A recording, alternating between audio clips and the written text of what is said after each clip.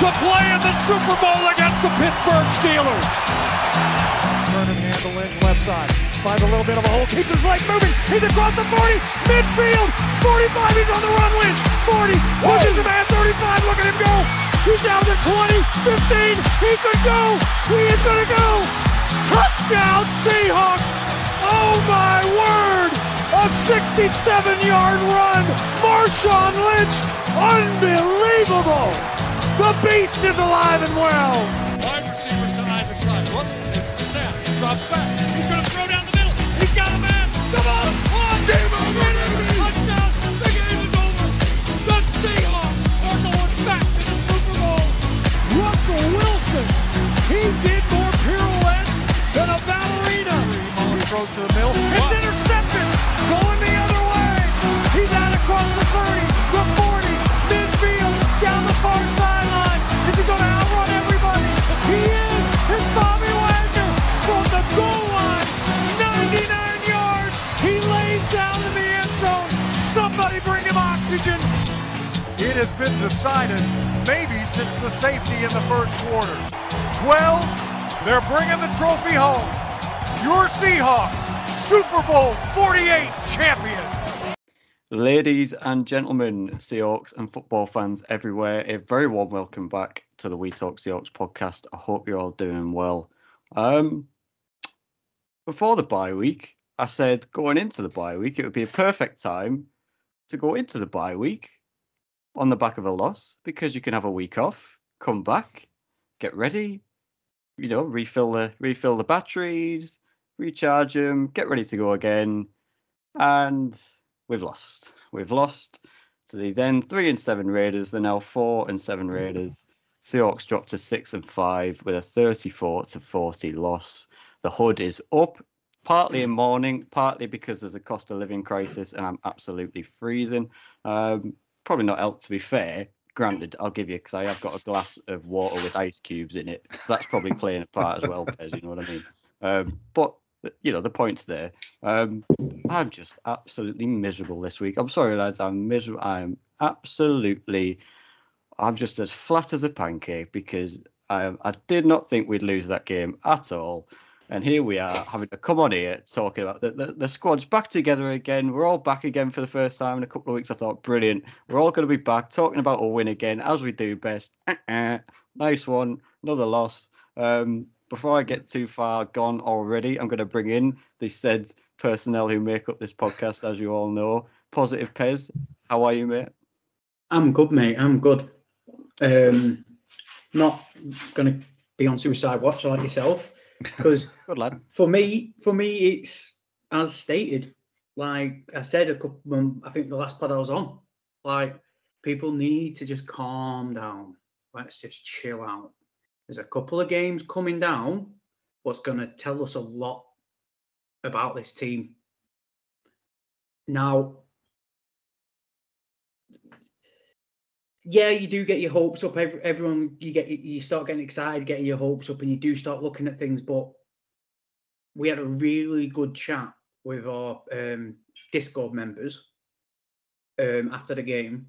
It was a really good conversation where everyone was getting involved. Everyone's having a think about it. And it's one of them where we're better than anyone ever expected. So, like, there's no point really getting too down in the dumps about it. There's no point getting too over optimistic about it, because we still don't, like, these last two games, we're going to get into it, like I said, but it just shows the team's not complete. Would you rather them fall apart now, or get your hopes up into the playoffs and then they fall apart? Because I know which one I prefer if I was full fan mode, whereas I happily could take a back seat. When that game started going funky, I just started laughing. I was just like, yeah, this is going to go weird and it's going to be bad. You know what I mean? Yeah. But I also know why we've lost 2 games in a row. Oh, do you? He knows. It's because of our podcast. All right. You're blaming us, are you? No. I'm blaming myself. Right? Because I wasn't here in the box to do positive Pez. Oh, Wasn't I there see. last week to do positive Pez. Oh, I see. Sorry. So it's because I've not been here to spread the positivity that Ken, as we will talk about, he's still doing bits, but he was literally doing a few bits this week and pieces. That's it. Yeah, Josh, how are you, mate? I'm all right, mate. I'm absolutely shattered because it was my daughter's 3rd birthday today, and we just tried to wear her out, but in turn just wore ourselves out. So I've literally got this pod recording, and then I am off to put up a house full of Christmas decorations to make it a winter wonderland for my daughter when she wakes up, because she finally realizes what Christmas is. But yeah, I'm looking forward to getting into this. Trying not to go down too many rabbit holes, but there's a few things to discuss. Mainly that Pez just being absent as Jinx does. Cheers, Pez. But yeah, I think the same as every Seahawks fan that watched this game thought it was there for the taking, and it turns out it just wasn't. Let's get into it as a team. Yeah, we certainly weren't walking in a winter wonderland this week, were we? We're going to get onto Gino. Ken, obviously, as Pez has alluded to, a couple of tough weeks under his belt now. We're going to get into that a little bit. But for me, the main thing coming out of this podcast, and coming out of the game, and that we'll talk about in this podcast, is the battle of the trenches. We absolutely got battered on both sides of the football in the trenches. That's the big talking point for me. Quandre Diggs, he was back, and then he wasn't back. He was back to normal anyway. This season, bit of a flash in the pan performance. We got proof of life, and then he disappeared again. So we'll talk a little bit about Quandre, and I was a little bit interested to see. I don't know whether it was the Raiders or the Seahawks or Davante Adams himself directly avoiding Tariq Woolen, but that wasn't the matchup that we all thought it was going to be for 60 minutes of football. Tariq Woolen very rarely was matched up with Davante Adams, so I want to get your opinions on that this week and see what you think the reasoning for that was. But we've got to start with the main man, Geno Smith himself. I don't know. I'm going to be interested to see your opinions of him on this week, because I'm still a little bit on the fence. As always, I'll read the stat line out. 27 for 37 on the completion attempts, 328 yards passing, 2 touchdowns, 1 interception, and, of course, the fumble as well. Whether you want to blame him or Ken for that, you be my guest. I don't really know who was at fault. Probably 50-50. But at the end of the day, for me, I don't put too much of the blame on Geno this week. Granted, that interception column showing a 1 is probably quite generous, because I think he could have had 2 or 3. But at the end of the day, the offense has still put up 34 points, and 34 points against a 3-7 Raiders team, I thought would have been enough to beat them. So I thought the offense did their job in that respect, putting up 34 points. And here we are sitting talking about a loss. So I think Geno made some excellent throws, as he always did, particularly to DK Metcalf. I thought he worked in really well. He looked like a legit wide receiver 1 franchise receiver this game. DK Metcalf, when he's maybe struggled a little bit at times to carry the entire load. 11 receptions this game for DK Metcalf. The next highest was 3 on going across a few players. So he completely carried the offense on his back in terms of the passing game this week, DK Metcalf. But yeah, I am interested to see what you guys have got to say on Geno, because again, we've talked about it a little bit in recent podcasts. Decision-making errors maybe starting to creep into his game, maybe getting a little bit trigger-happy at times. I'll start with you, Pez. I don't. Do you know what? The funny thing is, with the Geno segment, it's not so much a rabbit hole. It's more, it includes him. So I thought I'd bring it up here. Geno, for me, I understand where everyone's getting a bit over the top, and I never think I'd defend Geno at the start of this year, but I found myself on Twitter defending him, like, the Seahawks need to hope that the Denver get to this so we can get the QB draft pick and all this. I was like, chill out, mate. Just chill out. This wasn't this. Don't get me wrong. Gino had an interception coming. We said it in our chat during the game. Mm-hmm. Some of the stuff he was doing, there was warning signs. Just before he got picked, there was warning signs that he needs to switch on. He did it in a game previous. He got picked and then switched completely on. It's almost like lazy, a bit complacency in his game kicking in. But that's just Geno Smith. That's just who he is as a quarterback. Like, I don't think Geno is. Everyone needs to just chill. Everyone needs to chill out. But you can see the hopes back in the fan base because they're just, who to blame? Geno's fault. All Geno's fault. Oh, we need to get rid of Clint Hurt. We need to do this. We need to do that. You need to all chill the fuck out, man. What? Except for the internal optimist. We've got number one internal optimist on our pod, and even he had us at winning 5 to 6 games. So everyone needs to chill out, thinking that, oh yeah, we were a playoff team. No one in the fan base thought that. Everyone in the fan base thought we were a 5 to 6 team.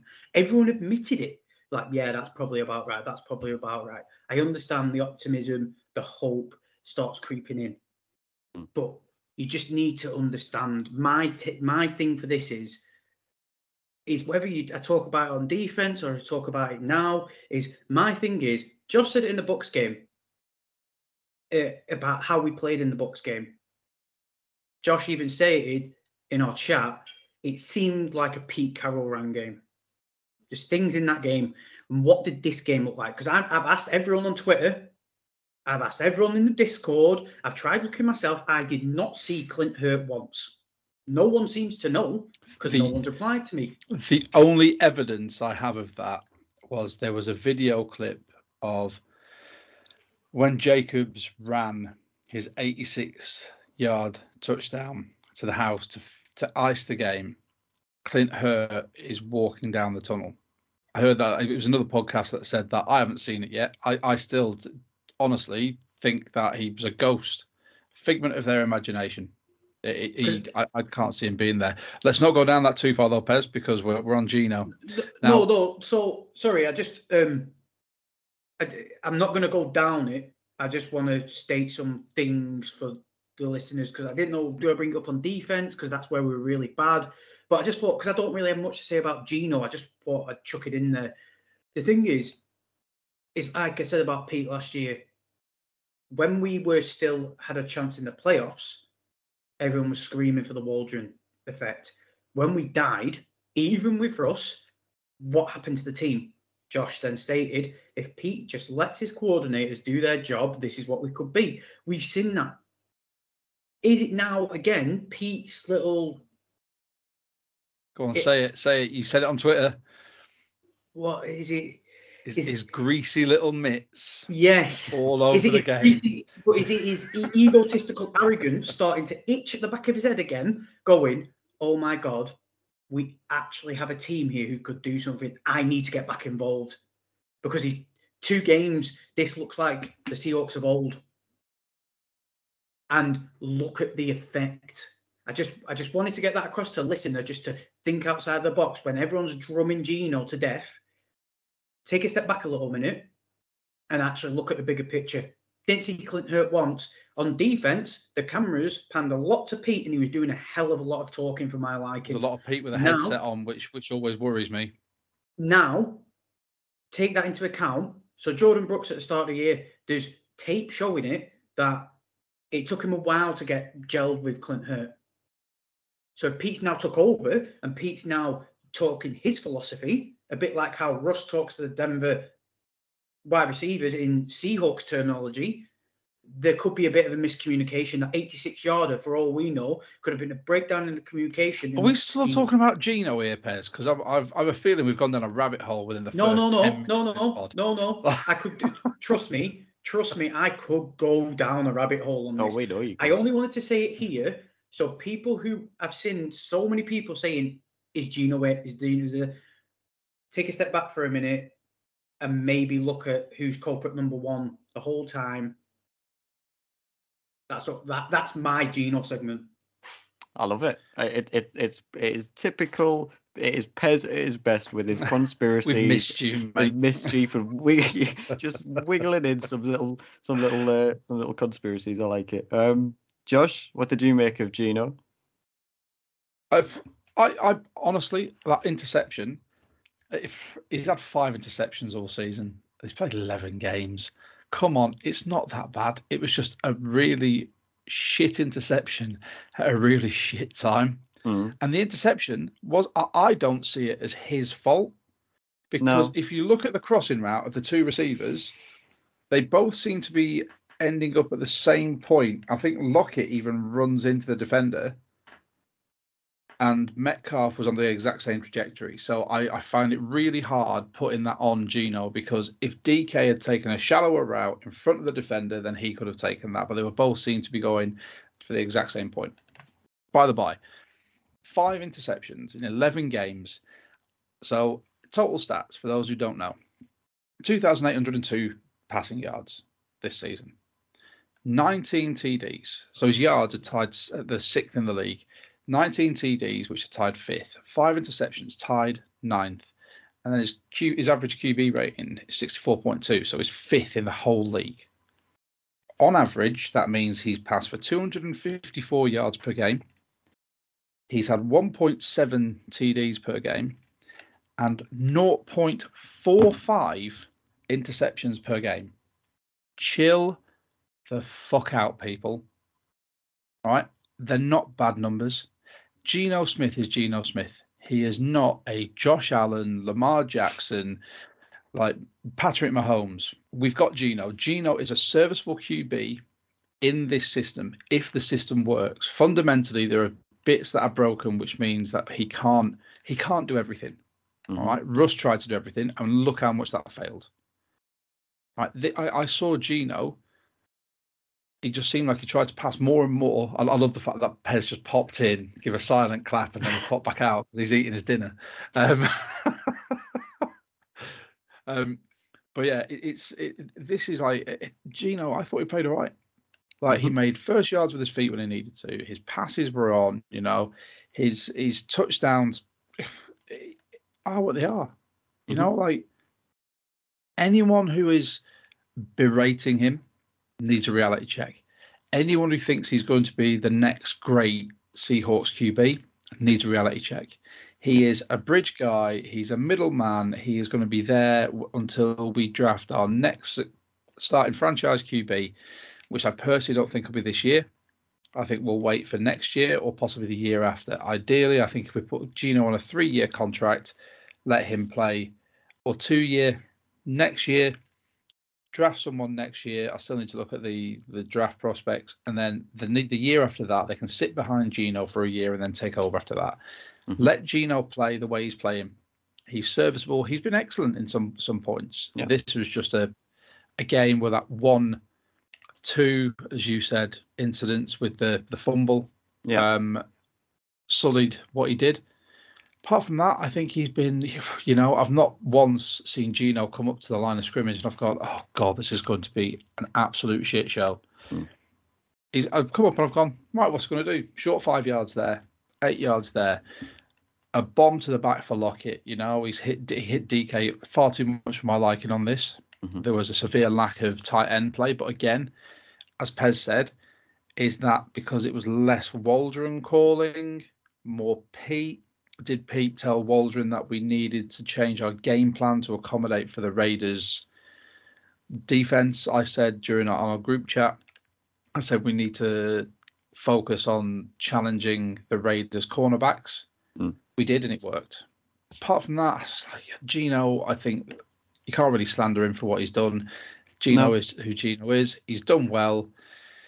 He'll continue to muddle us through. He'll win us some games. He's just not shown that he can win us games in the last 2 minutes of a game yet. That's it.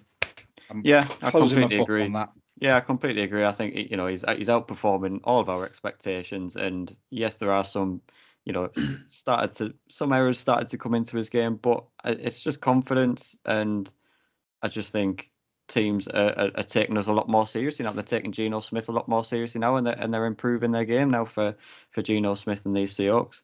There's another player potentially. So just to jump in quickly, what Josh said, it's kind of a bit like you're seeing the ceiling of Geno probably, because the more tape teams are getting of him, the more you're starting to see, the struggles and the stop starts and things like that. Yeah. So it'll be very interesting to watch as the weeks go on, whether he gets over them and adjusts, or is this his ceiling, and then he's going to get found out eventually. And then see what McVay does next week or this week. See what McVay does against him this week, and that will tell you if people have been studying tape on Geno. Let's just hope Bobby's gonna flip it back 10 years because they've got no Aaron Donald. They've got literally they're all use lot go on holiday, go and get some sun. All use lot, but coach, I don't have any cleats. Yeah, it's all right. Borrow the janitors. It's fine. Just get on. It's basically he's assembled a squad like they did in Little Giants. If you've ever seen that film, that's a massive callback. It's just some snot-nosed kid who's there. They've just got one guy who's been throwing toilet paper in a supermarket, and they're like, "You can be our QB." But again, this is a game that we should win. But are we going to be outcoached? That's going to be the big thing. It's great timing that. It's great timing that, by the way, Pez. I don't know if you did that on purpose, but Sean McVay, as you were saying, that has officially ruled out Aaron Donald for this weekend. So that was great timing. Yes. There is another player. Geno's jumping for joy right now. Yes. Some of the interior offensive linemen. There is another player, and probably this lad as well, that has. I think a few people need to potentially calm down on as well.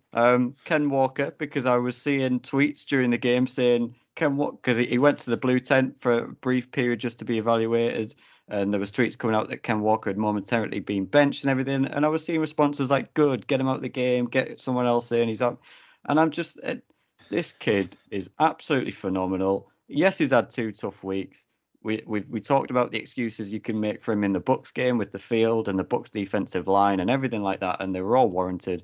But even the sign of his class and the sign of his brilliance is on 14 carries, 26 yards.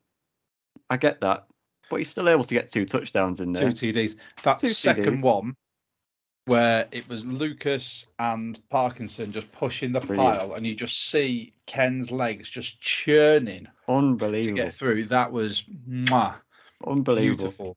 So I think people need to calm down on, the Ken slander as well, because, I mean, I don't know about you, Pez, but I was disgusted to see some tweets that I was seeing on social media about getting Ken out of the game and stuff like that. I mean, come on. He wasn't getting any blocking up front, was he? No, you just said the point I was going to make. But do you know what it is? It's just factions of this fan base. Do you know what they needed? So some of this fan base needed to bring back down to earth a 3-14 season, so they could all actually appreciate what they've got. Like everyone's been saying, I listened to a fantasy podcast with a Seahawks guy on it, and he was dwelling in the things, going, "Oh, we're shit." Straight after the game, they record straight after the game, instant reaction. And the other two who aren't turned around and said, one's a Giants fan. He went, "I'm a Giants fan." Like, how do you feel I felt over the years? There's Detroit Lions fans only wishing they could have won a Super Bowl in the last 12 years and gone back to another Super Bowl and been a playoff team every single year. You spoiled brat. Honestly, there's so much poison and I think unwarranted vitriol in our fan base. Like, don't get me wrong, right? We all can lose it. We can all get really pissed off if we lose for stupid things. I like to try and be a bit more measured in my approach, where I'm like, that was a shit game, granted, but I'm not going to blow my top because we've got the rest of the season, and I still see this as a building season. Games like this prove that we're not complete yet as a roster. But I think like Pez said, looking at the tweets, there are tweets that I refuse to engage with because I don't want to be that guy, because when people are when people are that angry over something like football, when it's sports hate, they will literally pull anything out to justify their stance and their viewpoint, which is ridiculous because it's sport. It's literally something that we as fans have no bearing on. We cannot change. Well, if it's a Lumen, fair play, the fans can, do something. But those of us that watch from an armchair in the UK or at home in the US or anywhere around the world can do nothing to change what happens to this team. The fans in that stadium, whilst they might bring noise, can't change who's been benched, who we're signing as a free agent, who we're drafting. You just live with it, and there's no point getting that angry about it. I live frustrated watching all my sports teams. My English rugby team has just folded from the Premiership because of bad financial issues. We went to administration, RIP Wasps. But I can't be angry or sad about it because I can't influence it one iota. The same as this, I get pissed off. I go, oh, my missus goes, did you lose? I'm like, yeah, it wasn't the best game.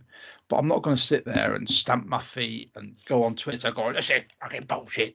Sack these people, kill this person. This is ridiculous. Blah, blah, blah. Pointless. Get a grip, get a life. And I know Pez does a good job on our Twitter of batting some of these people away and just telling them to get back in the box, which I love seeing. Yeah, I don't comment. I just like the tweets. So with that, back on to Ken. I didn't see any of the Ken hate because I may have engaged and got thingy. Because the thing is, right? The thing is, what you said at the very end, James. The O-line, people want to blame someone in this game. Blame the freaking O-line, mate. Yeah. So Gino's hesitancy in holding the ball for too long didn't help. But that all started from the O-line.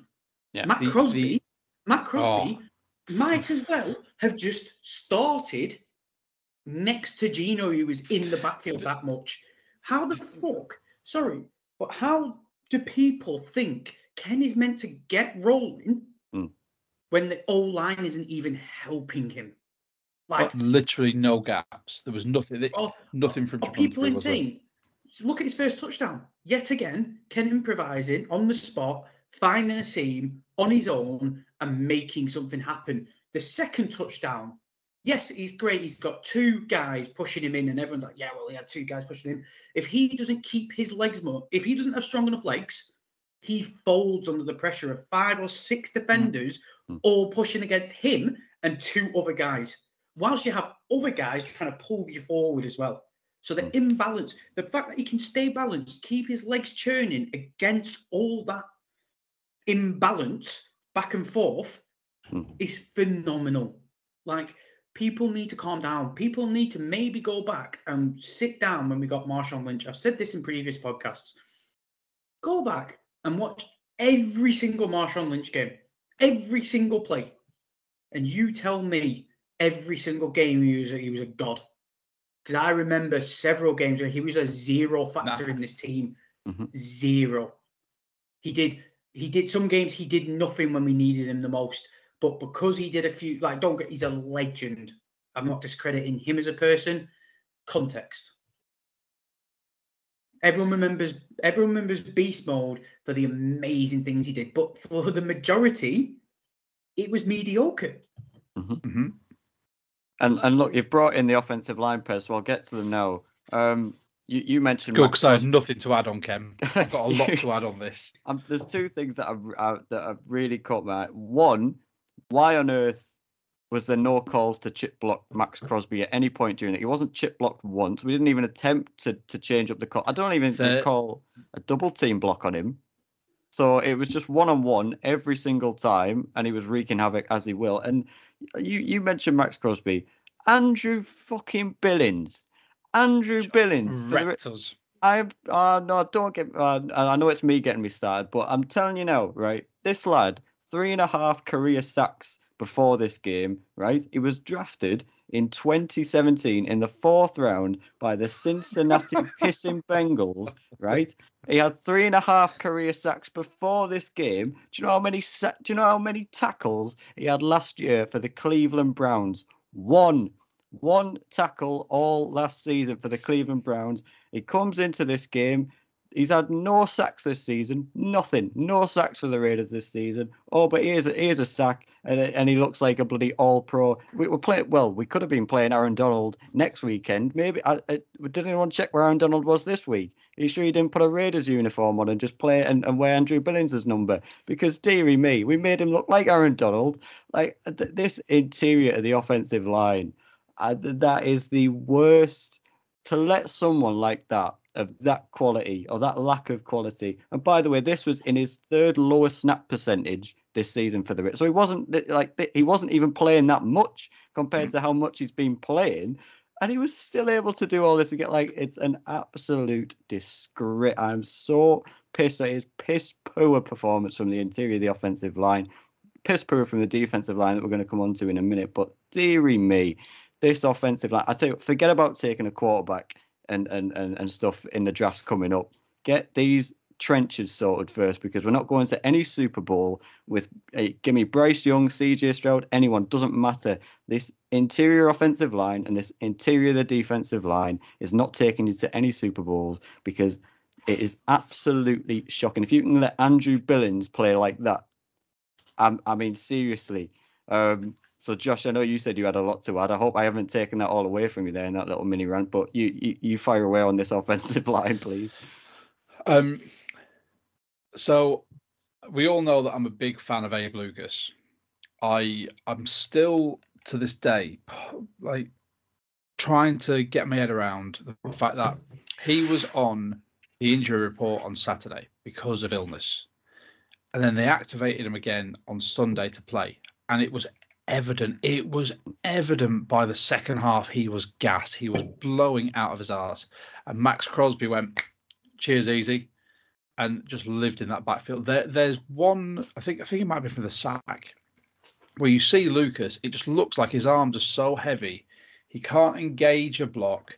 He gets one hand on Crosby. Crosby then just blows past him and then smashes Geno. I was like, that isn't the Abe Lucas we know.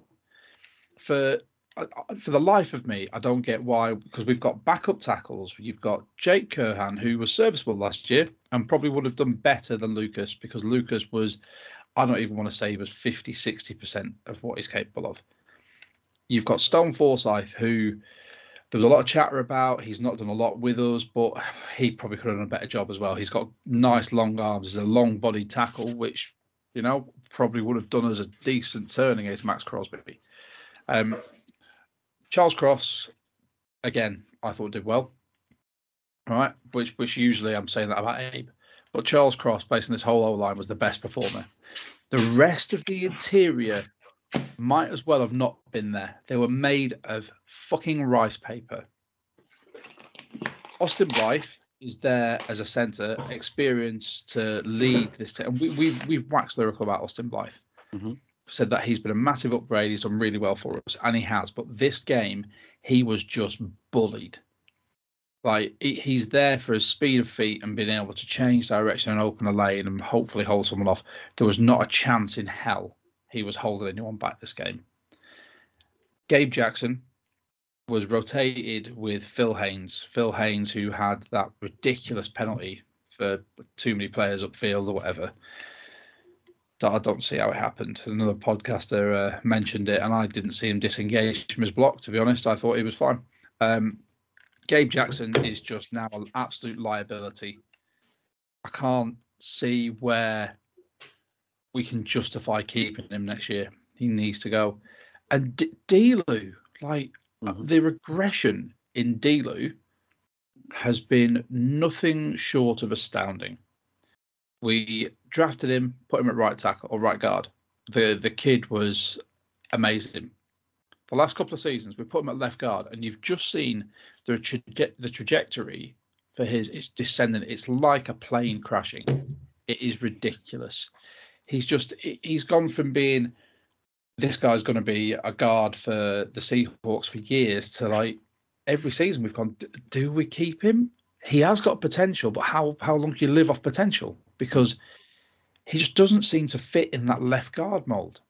And he's been proved. It's been proved like week in, week out that he's making mistakes.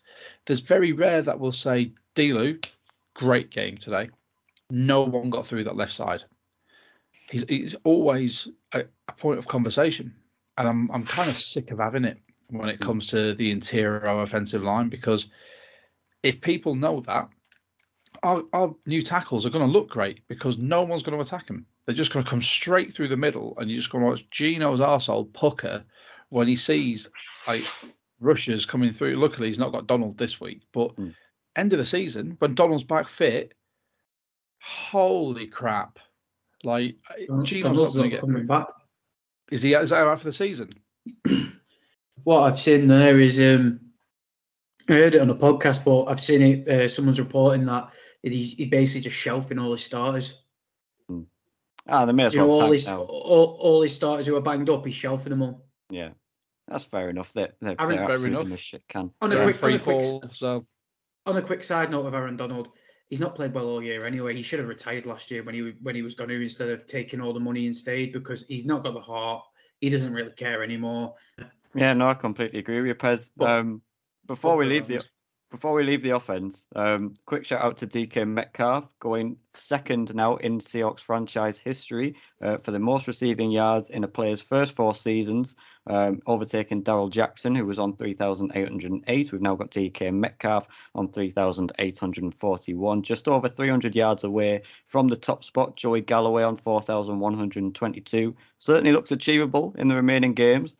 So we may well take that spot off him as well. But that was a nice 90-yard game this weekend from DK. Certainly the leading light on the offense. Before we get to the defense, Josh, should we go through our sponsors and a fun little announcement that we've got to make as well? Yes. So big thanks to Blessed CBD, still our longest standing sponsor. Thank you to everyone who is continuing to order. I placed my order with them yesterday, not yesterday, day before, and it came through today, which is brilliant. Keep an eye out on Blessed's website as well, because they constantly have offers. So our code, Seahawk, offers you 10%. However, if you go on the website and you see that they have another offer on, by all means, click through on that offer. And then when it gets to checkout, enter code Seahawk. It will track to us to say that we've sent you. Again, I say it every single week. CBD is a massive help. It helps with your mental stress. It helps with physical recuperation. It has an untold wealth, and people are still testing on it now just to see exactly what it can do. BlessedCBD.co.uk. Type in code Seahawk right at the end before you check out.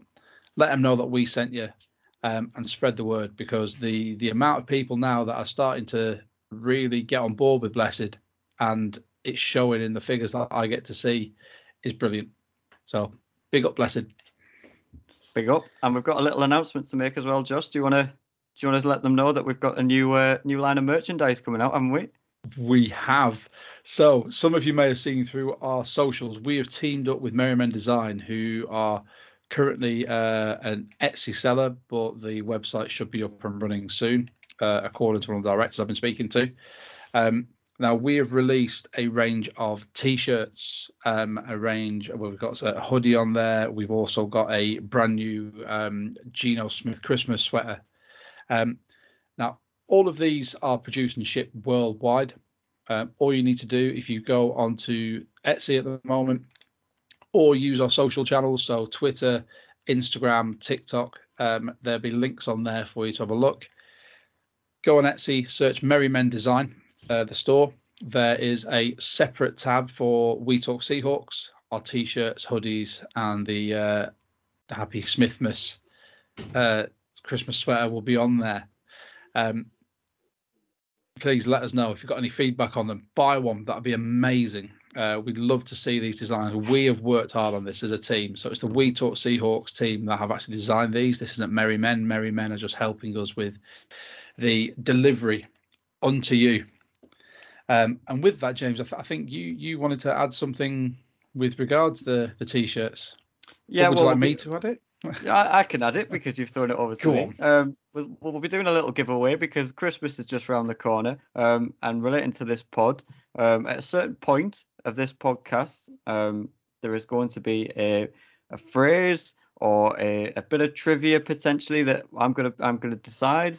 After this podcast has obviously gone live, we're gonna put it out on social media, across social media, what it is. It's basically going to be a question relating to something that we've talked about in this podcast. If you get the answer right, you will be entered into the giveaway and you can win a choice of one of the Game Over or like Toe Tap. We've got it's like a Game Over series. There's a few different slogans and lines under the t-shirts, but basically you can have your pick of one of those t-shirts to win. So keep an eye out once this podcast has gone live on our social medias, and you will find the question that you will need to get right. And if you do, you'll be entered into the giveaway to win one of those t-shirts. Yeah, please do follow that. Let's get to this defense then. As I always Just do. before the defense, sorry, just to put in, shout out to Geno Smith because he's currently leading the QB Pro Bowl for the NFC. Yes, we've got another one that we're going to speak about later that's doing the same thing. Yes, there's two, I think. Yes, there's three. There's three. Well, three including Geno, isn't it? Two on defense. Yeah. Yeah, I've got my math right. Don't worry, we'll talk about your boy later. Yeah. Right, let's get to the sack totals as I always do. One sack for Poona Ford, and that was the sack totals. Interception numbers. Quandre Diggs with 2, and that was the interception numbers. Dear, oh dear, oh dear. In the past 2 games, the Bucs games and then the Raiders game, the Seahawks have faced 69 quarterback dropbacks. On those 69 quarterback dropbacks, they have registered 3 quarterback hits and 1 sack. Let me just compose myself for a couple of seconds before I begin this murder of the defensive line. Josh Jacobs, is he a 229 yards rushing running back? Because I don't think he is. Josh Jacobs went for 303 scrimmage yards against us. He matched as if 229 rushing yards on the ground was bad enough, right? We've then let him match Devontae Adams in the receiving. He's led the receiving yards with Devontae Adams in this game as well. So he's got 74 receiving yards on the day as well. As if the 229 on the ground wasn't enough. I will let him have 74 yards and match Devontae Adams in the air as well. My goodness me. Uchenna Nwosu cannot do it all on his own on the defensive line. I'm going to run you through. I saw this little fun stat. Shout out to Joe Fan, Seahawks reporter on Twitter. Day 1 to 2 draft picks spent on the defensive linemen since they took Frank Clark in 2015. 2016, we took Jaron Reed. 2017, Malik McDowell. 2018, Rasheem Green. 2019, LJ Collier. Hey, he's all pro, isn't he? 2020, Darrell Taylor. 2022, Boye Mafe. So far, those picks have combined to make 50.5 combined sacks. Frank Clark, on his own, has 56.5 career sacks. We are doing something wrong at this defensive line position, and it needs to be addressed. Let's start with the run blocking. Because we've let Rachaad White have a career day against the Bucs, and now we've let Josh Jacobs rush for 229 yards. I'm going to say that for one final time. Josh Jacobs has rushed for 229 yards, right? What an absolute disgusting performance. Like, I'm not having no excuses, no fatigue. You had a bye week. You had your legs up on the sofa watching film, eating popcorn. You're not tired. You know, you've had extra time to prepare. You know exactly what the Raiders were going to do. You know exactly who Josh Jacobs is. And he's certainly not a 229 rushing yards. I'm absolutely disgusted with it. We've been so praiseful of them over the past few weeks. They've turned a corner. Well, yeah, shout out to the defensive line. They're doing well now. Straight back to normal. As always with the Seahawks defense, they either start good, finish cold, or start cold, finish cold. They just cannot play well for an extended period and across the season. They just can't do it. It is not in their DNA. Pez, please take the reins before I throttle my laptop. Well, it's a bit like last year. The same question comes up again, doesn't it? I'm pretty sure we have a mastermind defensive head coach who just nothing ever changes with this team. The D lines are always shoddy. It's just the same things recycled over and over and over again. Do you know what I heard? I am going to target this at Pete because you rattled the players off, but it does land on Pete. He's a defensive guy. This is his defense. His defense, right? Do you know what fucks me off about that man? In the press conference, it scares you to think he got a team back-to-back Super Bowls. I think because obviously he doesn't take any blame in his age and his time of his career. He doesn't take blame on himself for being once self-proclaimed defensive mastermind. Is now I'm not defensive head coach. I don't know what you're on about. I love the offense. That's why Gino's passing. I think they tried to respect Davante Adams too much. You're the head coach of this football team. If you think they're doing that, you tell them, stop fucking doing that because he's got 200 yards on the ground. Maybe how bad does that speak of our cornerbacks? Right? Pretty bad. How bad does that speak of our cornerbacks? That his game plan, don't put it on the fucking players. Yeah, he can't, as Josh would probably rightly cut in and tell me, he can't make them tackle. He can't make them do their job. He can't. But what he can do is, if he thinks they're giving Davante Adams too much respect, maybe tell them to fucking stop doing it. And I will try and tone my language down a little bit on this because this winds me up. Sherman, we get a bleep button out. Oh, you might need to because Sherman is heyday. You're going to get onto this with Woolen, but Sherman is heyday would follow the wide receiver one around the field. I saw a chart of Davante Adams, his runs on the field. He went Woolen's side once. And I think in that one chance he went his side, he got nowhere. Run play. So do you know, run play to Jacobs, that one? It might have been. And he never went there again. Because Davante Adams, he's a route genius. He probably would have put him on the cooker, but he didn't want to take that risk because of where that team is at this moment in time. So they look at Michael Jackson and they go, thank you. Tariq Woolen, just chill out, mate. Get your fucking sun lounger out and chill out on the other side of the field, pal. No, not this all-worldly rookie looks like going to be all-pro. Go and get your ass dirty against Davante Adams and go and shut him down. And then all the other players who we schemed up to stop Davante Adams, maybe they can stop Josh Jacobs. I might not be a tactical genius when it comes to the NFL, but fuck me. If the head coach is coming out and saying, well, maybe they just gave too much respect to Davante Adams, tell them to pack it in. At 100 yards, when he's dicing you up after 100 yards and he makes it look easy, the kid's not broke a sweat. He's got the cheerleaders fanning him down like, oh, it's all right, girls, I'm fucking sound here. Maybe go, oh, he might be an issue. No, because Davante Adams is there. You play Green Bay enough. Surely you know how to handle Davante Adams by now. Josh called it at the start of this. It wasn't players, it was coaching. We lost this game because we got out-coached. Well, that is going to lead me on to you, Josh, because I was going to enter this and bring you in with this point to lead on to, and Pez has brought it up there about coaching. Seahawks are now allowing 388.7 yards per game. Last year, they allowed 379.1 yards per game, which was the most in franchise history. And we all know that led to a pretty sweeping, the axe came down on a lot of people, a lot of coaching changes were made, and ultimately we switched defense completely and now playing a 3-4 defense. And we're allowing practically 10 yards. No, don't stop telling yourself that. We're not playing a 3-4 defense. We're playing a 4-2-5 defense. If you look at this, sorry, I'll let you carry on, but this is a real bugbear of mine. So all throughout this game, I did not see a 3-4 defense. I saw a 4-man front. I saw 2 defensive tackles and then 2 DNs. I saw 2 linebackers and then just DBs.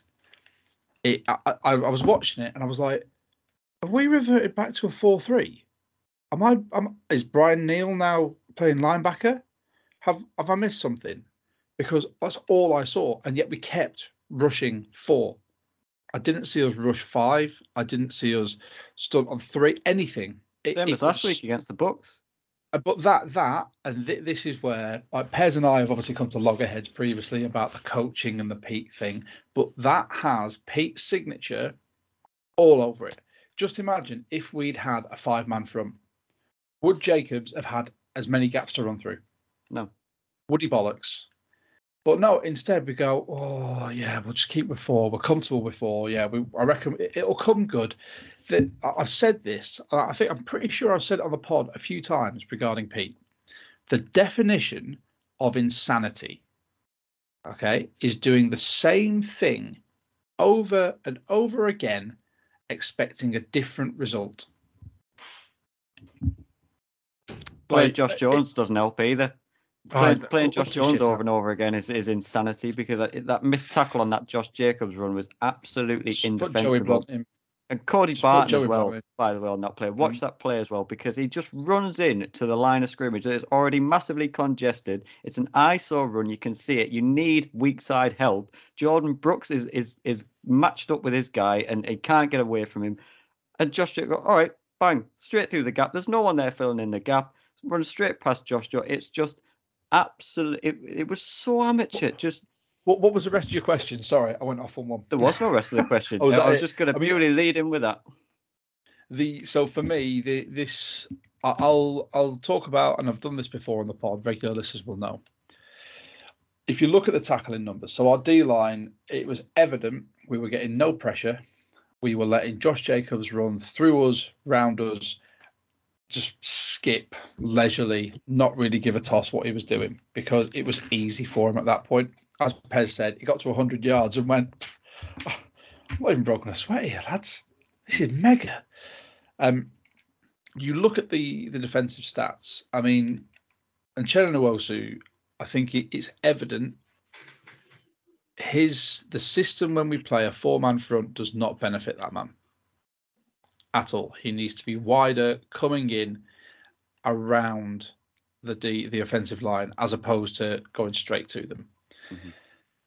Darrell Taylor, I feel really bad for anyone who bought the full 10 yards annual for this year, because I picked DT as the player to watch, and DT is the ghost of DT. I'm starting to think that last season was a figment of my imagination, because I can't see anything he's done. He's had a few forced fumbles, fair enough, but we expected game by game him to just improve and wreck games and bring speed, bend, physicality off the edge. Nothing. The interior, Poona got his sack and a tackle for loss. Brilliant. Apart from that, did nothing. Shelby, tackle for loss. Apart from that, nothing. Al Woods, it was indicative of how this game went when Josh Jacobs stiff-armed Al Woods into the turf and just kept running. I thought, you know what? The best opportunity you have to win in these trenches is by putting those 3 big boys up there to stop that interior sort of run, and then have 2 outside linebackers rushing. Didn't happen. And as a result of that not happening, and us playing this 4-man front with Cody and JB in the middle, Jordan Brooks, total of 16 tackles. Cody Barton, total of 12 tackles. Now, Pez, you're shaking your head. What do I always say when the linebackers' tackles are high? Don't get me wrong. I love it when I see him getting dirty, but 16 is a joke. Ridiculous. Because what's going to happen to that lad is he'll get burnt out by the end of this year. Yeah, he'll get burnt out, he'll get injured. And that's where his Pro Bowl vote is going to go, no thanks. The one he's leading at the moment. Exactly. And this is where, if your middle linebackers are tackling that much, your D-line have not done their job, because they are second line of defense. They should literally just be shielding, marshalling, making sure that if there's any help needed on a tackle, they're coming in for an assist. They're picking off a route every now and again. But they made so many tackles because there were so many runs coming their way that's all they could do. It was just like missed assignments, missed coverages, because there's a lot of times where they were gashing us up and it was always Jordan Brooks in the nearest man. And I was like, oh, man, Josh is going to have a field day on me without Jordan Brooks. But then I went on Twitter and people like Matty Brown and a few other people were like, because people were giving Jordan Brooks loads saying like, oh, he can't cover, we need to get someone else, we need to get this. But they turned around and went, you need to understand, if you don't understand a play or film, then don't say anything. The reason Jordan Brooks was the man closest to them was because the other person had messed their assignment up and he just never quit because he's that quick. JB's like there was one tackle where I can't remember who it was on. He started essentially on the opposite touchline, sprinted all the way over, dropped his assignment when he realised exactly what happened, sprinted over and made the tackle. Like you cannot doubt the man's commitment, his ability, his athletic prowess, and his ability. He's still got some learning to do, I think, when it comes to defensive calling and hitting the right gaps and finding exactly what it is we want him to specialise in. But I think he did all right. But, as an inside linebacker, you're going to get gassed doing that much work. Cody Barton, I thought, in spits and spats in this game, was really good. It was his tip that led to Quandre's. But again, safety instincts. Said it last time. Typical up and down of Cody, though, isn't it? Typical. Exactly. He played far too much, in my opinion. It's almost like he has he's been done playing every all right, so they're giving him a little bit more each week. And look at the defense. What did we say when this defense got better? You got more Ryan Neal and less Cody. But then it gets all muddled. I imagine it would. Like in them little bits, he make good plays. It's like, oh, let's give Cody more time, and then it regress again, and then they go again, and then they regress again, and they go. Signing back as a situational middle linebacker. Like we said this, we have banged this drum so much on this pod of put him in with one assignment. Don't let him figure out where he needs to go because then he hits the wrong assignment. You go, Cody, Mark, just go straight in for the QB. Cody, stand in the middle and act as an extra safety for us because we're going to pass it over the middle here, which, he did with aplomb when he tipped that ball. Brilliant. But then you have these occasions where he doesn't hit the right gap. He ends up double teaming someone on a block that doesn't need to be double teamed, or he goes for the wrong person, completely misreads a cue. Don't get me wrong. I think he's, like Pez said, he's up and down. His ups have been brilliant, but his downs are just silly concentration lapses, or not yet really detrimental to the team, and they're not sustainable as a professional athlete, as a starter. That's what I said. If re-sign him, put him on a lower contract, situational middle linebacker, absolutely fine. You know what we should do for the competition question? Someone find me a still picture with Clint Hurt with a finger in his hand actually calling a play, and then you'll get a T-shirt. But I don't think anyone could find that shit. Honestly, my Pete itch really wound me up because of the last 2 weeks of the defense. That, like last year, I'll give it to Josh. Josh's version of Pete, I can tolerate. Let your coordinators do your job. You give them the vision. Let them do it. Not you start getting involved and start messing everything up, because that's what it feels like. Like Josh said, anyone who's been listening to us a long time, since Josh has come on, loggerheads over the Pete situation and coaching and stuff. Called it in the Bucks game. This game went the same way. Like the four-man front, what you're saying, that is Pete's bread and butter. And if no one wants to believe that, you can join our Discord and just talk to my brother.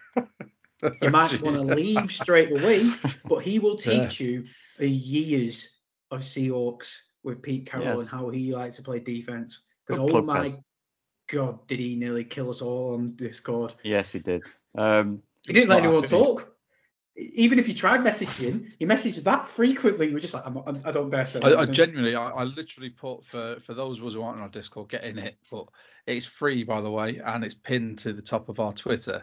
It'll be shared on our Insta as well. But I only put notifications on that flash up on my screen during the game. And as soon as all this happened, Luca, when he went off, my phone was just going buzz, buzz, buzz. I was like, oh, that's a tasty conversation happening. And I just saw him going off on one. I was like, oh my God. So someone quick put Luca back in his box. So get him a Valium. You can't stop him when No. he goes with the Seahawks. You've just got to let him go. Well, I thought Quandre Diggs was going off as well in this game to start with. 2 interceptions and then nothing. Tackling issues. Zero. Coverage Zero issues. coverage. Yeah, that touchdown to what's he called? Amir Abdullah, I think his name is. I mean, did he just forget that he was covering him on the side, and then he just left him? And then I don't know what happened there. He's had coverage issues all year, Quandre, but we could have forgiven him if he was getting picks. We were forgiving him this week because the picks had come back, 2 picks. You're thinking, right, there's Quandre, he's back, sign of life, he's back, and then nothing, and the missed tackling, poor coverage skills. I mean, we've got some decisions, like we said on this pod, we've got some decisions to make at this safety position in the coming years because I'm becoming less and less convinced by Quandre now. I don't like this contract now. I'm seeing a lot of bad things from Quandre this year. I don't know, man. I'm just not sold. I'm not sold on this contract now with him going forward. It doesn't look like the player that we paid that kind of money for. I'm glad that we paid him, and from a career perspective for him, and it was right that we did pay him. But I don't think he's the same player after this injury. I'm not seeing it. I'm just not seeing it. I don't know what you guys think. Since the injury's come back, he seems to have lost a step. He seems to be more hesitant in going into his coverage assignments and contact. The tackling, I'm not even going to go down that rabbit hole. We've got a finite amount of time here, and the one that really struck me was and I said this in our Discord again, just people launching themselves at like ball carriers, feet off the ground like a missile, trying to hit them with a shoulder. Now, I was on TikTok earlier. There's a guy, I can't remember who it was, but he was like an ex-college and NFL player talking about tackling, about how rugby coaches are brought in to help the NFL tackle because that's what's needed now. And it's all about contact at the ground, chop your feet, pick your direction, use your shoulder, and bring the same leg to them to generate power, and then keep pushing off through there. That is a tackle technique. Wrapping your arms to stop them running. Quandre, launching yourself at a horizontal to someone trying to get a shoulder in is going to do nothing apart from have a savvy guy put his hand on the top of your head and go, later taters, and you're going to be eating dirt as he's running down the touchline. The 2 TDs, the 2 interceptions, I was really happy to see because he's needed those this season because he's had a few that he's dropped. I'm just getting more and more concerned about not his ability, because we know he's got it, and more his mindset and where his career trajectory is going to go now, because he's making silly mistakes that you don't expect from a vet. We were supposed to have the best safety tandem in the league. That's gone down the ship pan. Yeah, one of them was actually injured, and one of them plays like he's a rookie that was drafted in the 6th round. Oh, I don't get what's happening. Before we bring in Positive Pez to end the podcast, there was a rookie who was drafted in the 5th round that we have to talk about. Tariq Woolen. Yes, 39 coverage snaps, 2 targets, 1 reception allowed for 20 yards, and 0 touchdowns allowed. Boy, don't mess around with that kid, fam. That lad is absolutely... Never do that again. Why? You're from Middlesbrough. You can't speak like that. I live down south. I hear it enough from people that shouldn't speak like that. Well, clip that. You That's can the clip giveaway it. question. someone is not finding the key for this lock because he's just locking them down every single week. Yeah, whether it was Davante Adams or not, I don't particularly care. The kid's just phenomenal. And to be fair, he needed to be this week because, again, I don't think Kobe Bryant was particularly good this week. Sorry, Pez, I just don't think he was. But shown up due to his speed.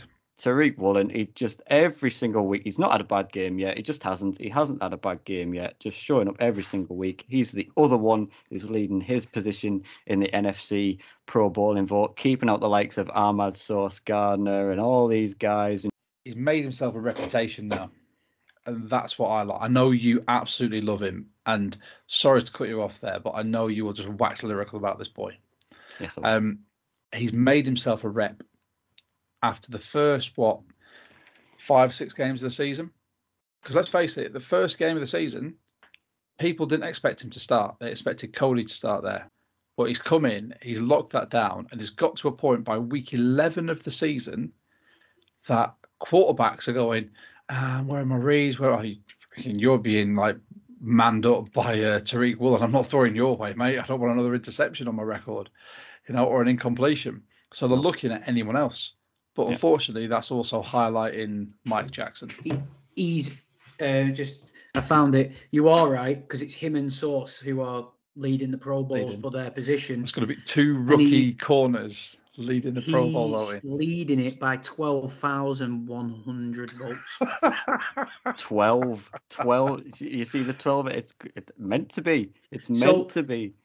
On Kobe, I thought this because he hadn't had a good game. Didn't have a good game against the Bucs either. Yes, it could be his speed off the break. What seems to be catching him.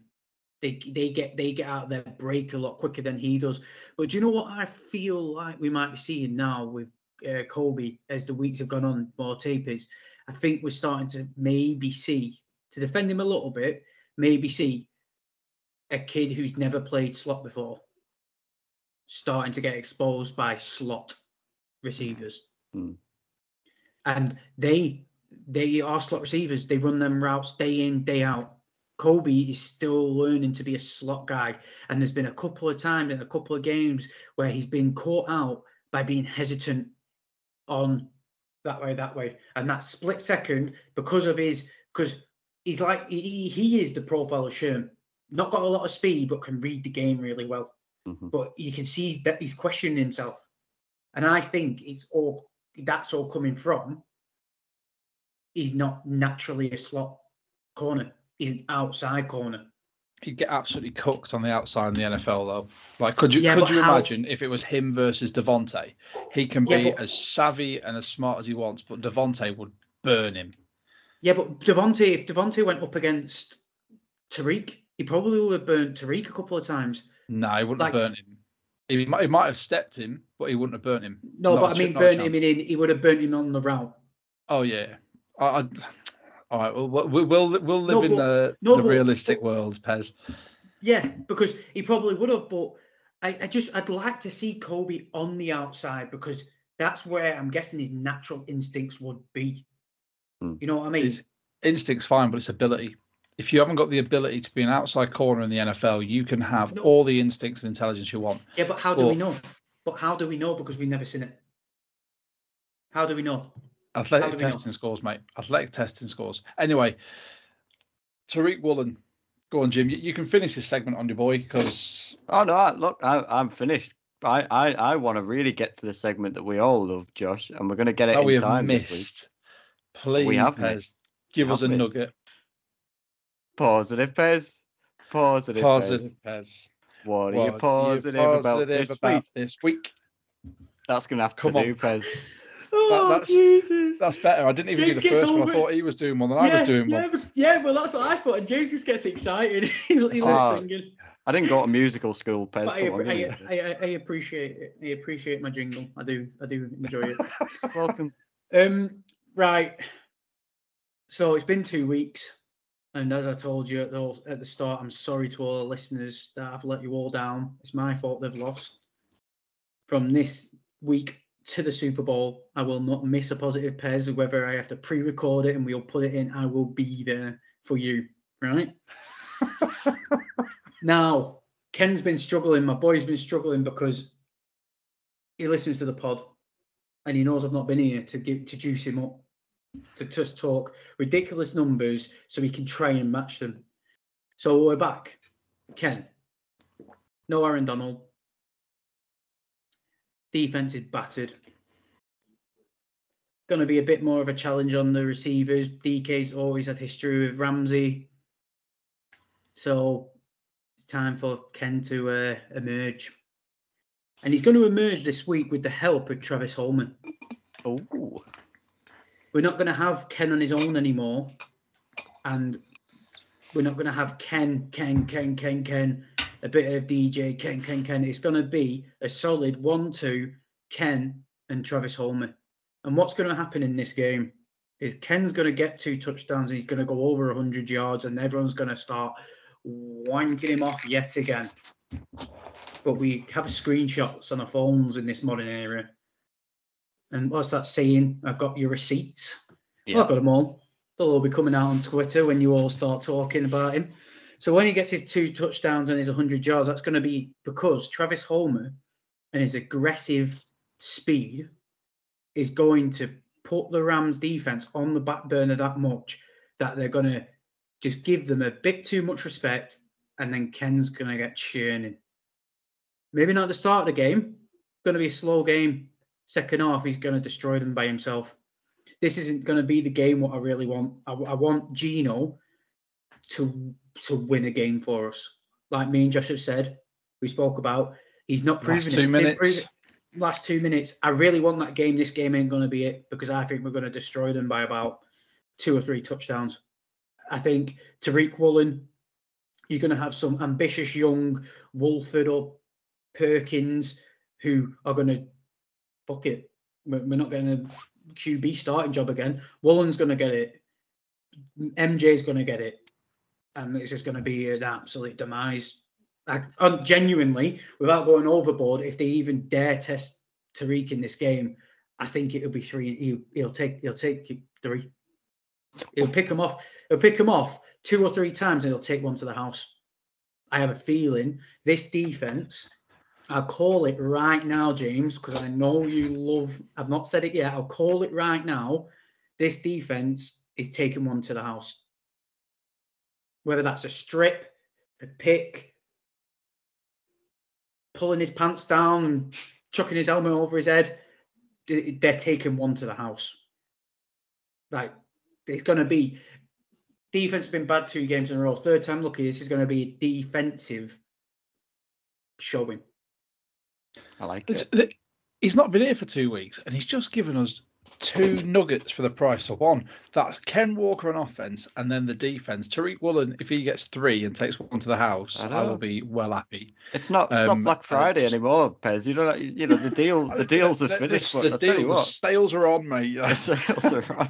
Well, that's Pez's bog off. Buy one get one. I'm telling you, listeners, if you like to have a bet, Seahawks defense anytime touchdown scorer happening. Get it down, jot it down as you always do, people, because I tell you what, Positive Pez has been on a little bit of a roll this season with his predictions, and I like it. And I'll call the score now.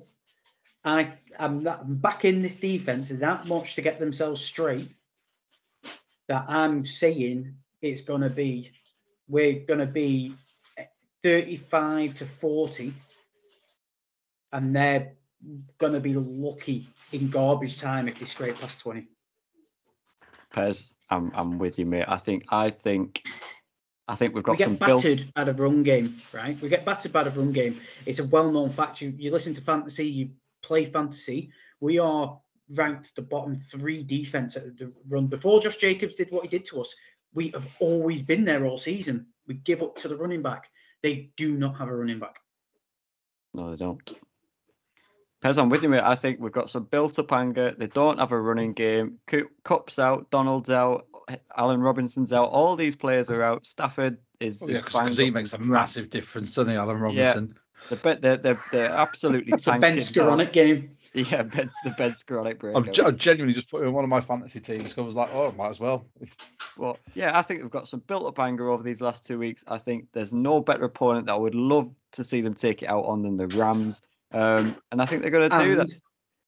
Just sorry, whilst I'm just overloading on the Black Friday positive Pez, and we broke the LA curse. We have already broke the LA curse, you're right. And we dominated them in LA. And we're going to dominate LA again.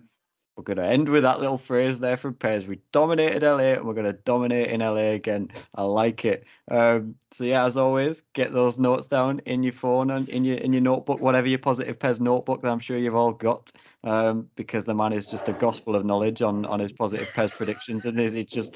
He's what's that prediction teller on Mystic Meg? There you are. He's Mystic Meg, Septic Peg. There you are, Septic Peg. He's the Mystic Meg of the Seahawks world, this lad. But no, yeah. Before we sign off, yes. Big bit of news that we forgot to mention.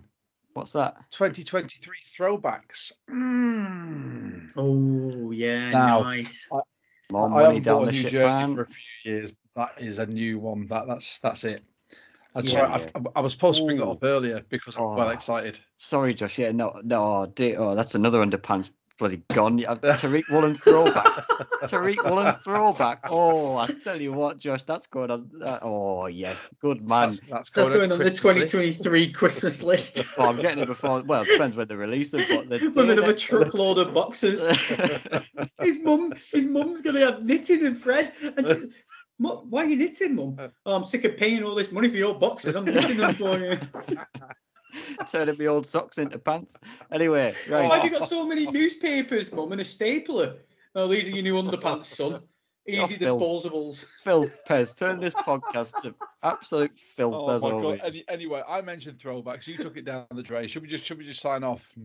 Yeah, well, let's just sign off as always, as I was trying to do before the filth came in. Yes, thank you as always to everyone for listening. Keep your eyes peeled for the giveaway for our t-shirt that we'll be doing on social media. Yes, as we said in the podcast, join the Discord, follow us on Twitter, Instagram, Facebook, all that good stuff. TikTok. Check out our merchandise store online. Did you plug the web address? Josh, did you mention where to? I did not. Yeah. It's etsy.com/Merrymen Design, I believe. Alternatively, go into Etsy. If you search Merrymen Design, or one word, click on the shop. It's all there. Next time we're on, we should have the actual website for us, for you, and a new We Talk Seahawks website with the shop on there.